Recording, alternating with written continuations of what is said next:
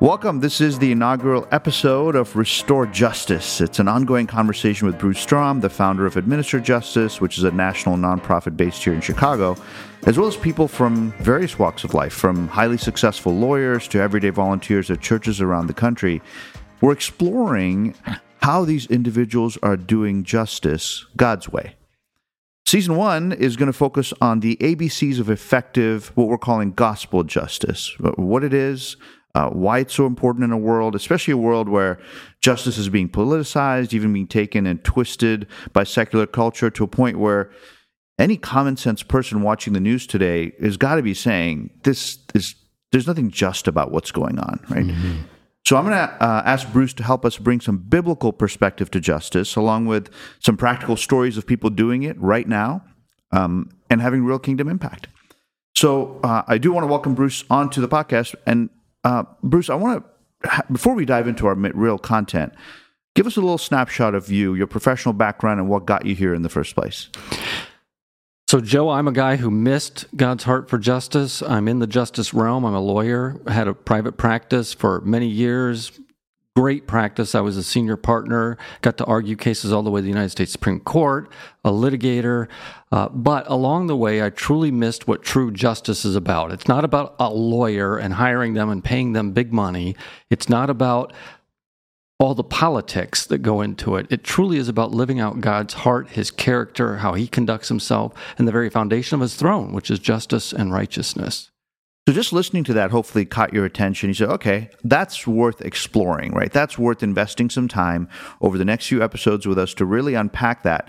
And for any listener to say, what does this mean to me? I may be a school teacher. I may be a business person. I may be, a grandparent. I may be a lawyer. Mm-hmm. And I may be a pastor at a church. What does this mean? And is it a big deal to God? If so, how big of a deal is it? And where does it play a role in my life? I think that's really what we're going to be exploring together. So I really encourage people to join in. Bruce, let's dive into the what you call the ABCs of restorative, quote, gospel justice, right? So run us through it. What are the ABCs? Absolutely. So, Joe, over 23 years now and counting, I explored God's heart for justice and ways to make justice ministry effective and impactful, to invite others, because it's not just for lawyers. In fact, lawyers have messed this up. Don't leave it to lawyers alone. Besides that, it's a biblical call, and it's a call to all people. All people who follow Christ should follow Him into justice. The ABCs that we found that truly do make for effective gospel justice ministry are A, affirm, dignity, and sustainability; B, biblical and holistic; and C, church-led, team-supported, neighborhood-based. Those are three distinctives that we find to be impactful in justice work. So we'll end up unpacking those. Maybe in this episode, let's focus on affirming dignity and sustainability. You've got my curiosity on what that means. Let's unpack that. And then we can always unpack the other two next. So talk to us about, set us up for this, affirming dignity, and I'm assuming you mean affirming dignity in the people who need justice and sustainability. Sure, and in fact, maybe even taking it back up, because each of those have different elements. We really took a research-based approach to this. I mean, we looked at what other groups are doing in the country. We looked at how to make justice accessible. I had a great mentor who you knew, Joe, named John Robb. Yeah. Now, John Robb was a guy that in the 60s, he was advocating for justice across the country before the Legal Services Corporation. He was the head of the American Bar Association's indigent defendant arm that they had at that point, which is now Access to Justice. And he was a strong, tall, cigar-smoking, bourbon-drinking, really hard-nosed lawyer that went into these all-night sessions with Congress, argued before them to get the Office for Economic Opportunity started in 1968. Wow. That then became the Legal Services Corporation in 1974, which is now the government-run legal aid across the country. But John was instrumental in that. He's listed in one of the great seminal works if somebody really wants to go deeper in understanding our civil legal justice system and civil legal aid. It's a 3-volume set, so not light reading, called To Establish Justice for All, The Past and Future of Civil Legal Aid in the United States by Judge Earl Johnson. And John figures prominently in that work. So he was a guy that really looked to start. But here's the problem, Joe. Just think about this. Across the United States of America today, and I'm sure as people are listening, there are 132 supported nonprofits with 900 offices, and it costs more than $523 million in government funding, plus another $1.2 million in state and some private funding. That, John was given a vision, and we'll talk a lot about this and how to live it out, of 1,000 gospel justice centers transforming lives in the name of Christ.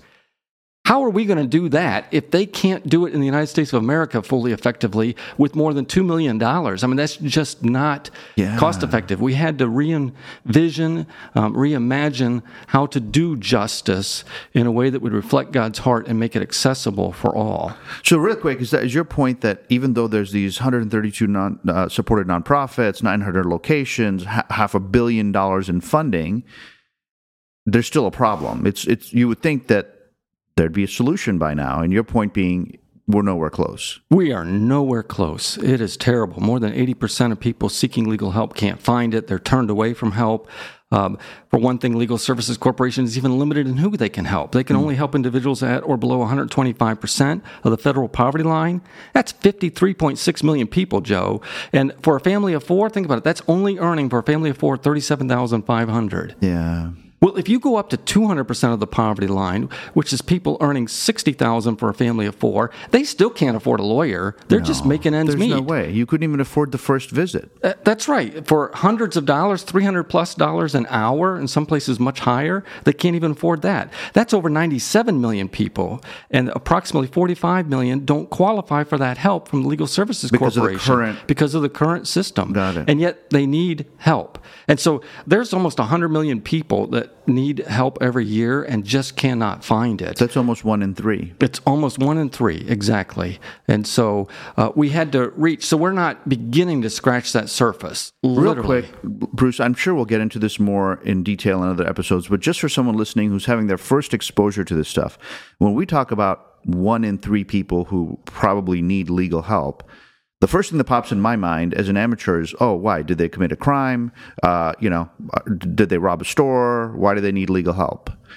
Who are these people typically in this? There are 1 in 3 Americans who need legal help. Right, and why do they even need it, right? We all watch movies and TV that says you have the right to a free attorney, or an attorney. If you cannot afford one will be appointed to you, right? We can all cite that Miranda warning. But that's only if you're accused of a serious crime. If you're the victim of that crime, or if you're facing family issues or housing issues or contract issues, or you're a senior citizen trying to get benefits, you're a veteran who's trying to cut through the red tape to get benefits that are owed to you. A single mom who's trying to figure out how to get the resources promised to her. That's right. All of these individuals are modern day widow, fatherless, immigrant, and poor. They don't have the right to a free attorney, and they cannot access one. Wow. So if I'm the victim of a crime or something happening to me, maybe not criminal, but someone oppressing me, taking advantage of me, I don't have the right to a free attorney in the U.S. Right, and what's at stake is serious. I mean, it's your health, it's stability, it's safety, it's security. It can be the difference between being housed or unhoused. It can be the difference between making ends meet or not. So there are serious issues that people face every day. But with $500 million being funded, the U.S. should be doing better than most. You would think so, right? And yet, on the world stage, the World Justice Project every year ranks the countries of the world, 140 countries, on affordable access to justice. Many other factors, but that's one key one. And for affordable access to justice, we rank 115th out of 140. That is last in the developed world. And for a nation that pledges liberty and justice for all, that is simply wrong. That just should not be the case. So that's part of the problem. And then we ask the question, where does the church fit into this, right? Or where does a Christ follower fit into any of this? Correct, because while that is true in our country and we all support the democracy that we're blessed to live in the United States of America, it is even more true for the people of God, because the very kingdom of God is founded on justice and righteousness. It is the second most prominent theme in Scripture. We'll talk more about that, but it is so prevalent, and we should care about justice. We should care about seeking justice. We should care about doing justice. We should care about seeing justice roll on like a mighty river, righteousness like a never-failing stream. We should administer true justice. show mercy and compassion to one another. The Bible is just full of these justice verses that cry out for us to do something, and yet we as the church are failing. Of the 384,000 churches in America, Joe, less than 0.1, not 1%, less than 0.1, so less than 0.1% of churches are engaged in legal ministry for the poor and vulnerable.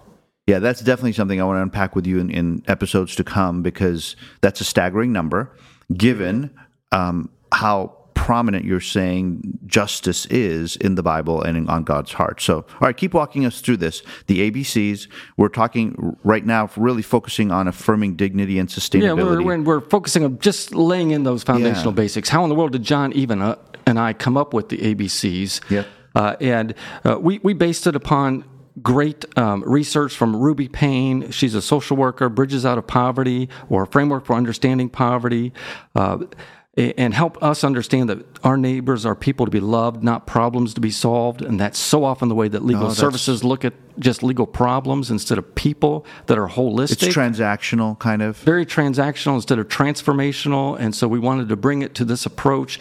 We built on work done by John Perkins, who wrote Justice for All, who started a Christian Community Development Association.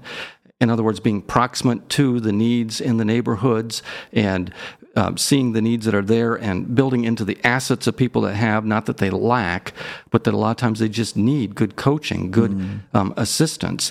And then the Chalmers Institute that's done great work with When Helping Hurts, Becoming Whole, or Robert Lupton, Toxic Charity, and how churches and charities hurt those they help and how to reverse it. So we built upon all this great work that was out there, this great research, to come up with the ABCs. You know what's interesting? The last two you mentioned, I think you mentioned Chalmers and Robert Lupton. There, When Helping Hurts, I think you said, and right. Becoming Whole, and then the other one was how churches and charities can reverse the negative effect. That's where this restorative justice thing comes around, right? It's not the transactional. It's not just even caring for someone while doing justice. It's also restoring them back to a state of well-being. Yeah. So looking forward to learning more about that. Amen, exactly. And so here's where that matters, like one client quote, and then we'll pick up on our next episode to go deeper into what it looks like to affirm dignity. But one of our clients just this last weekend, Joe, honestly said, "Thank you for the fellowship and prayers. I felt so loved and met amazing people. I think I found my new place of worship.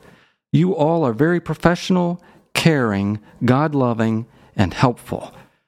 That's so this what we is want to be about. somebody who somehow heard about one of these gospel justice centers, right, went there for help, had some sort of interaction there, and then had this to say.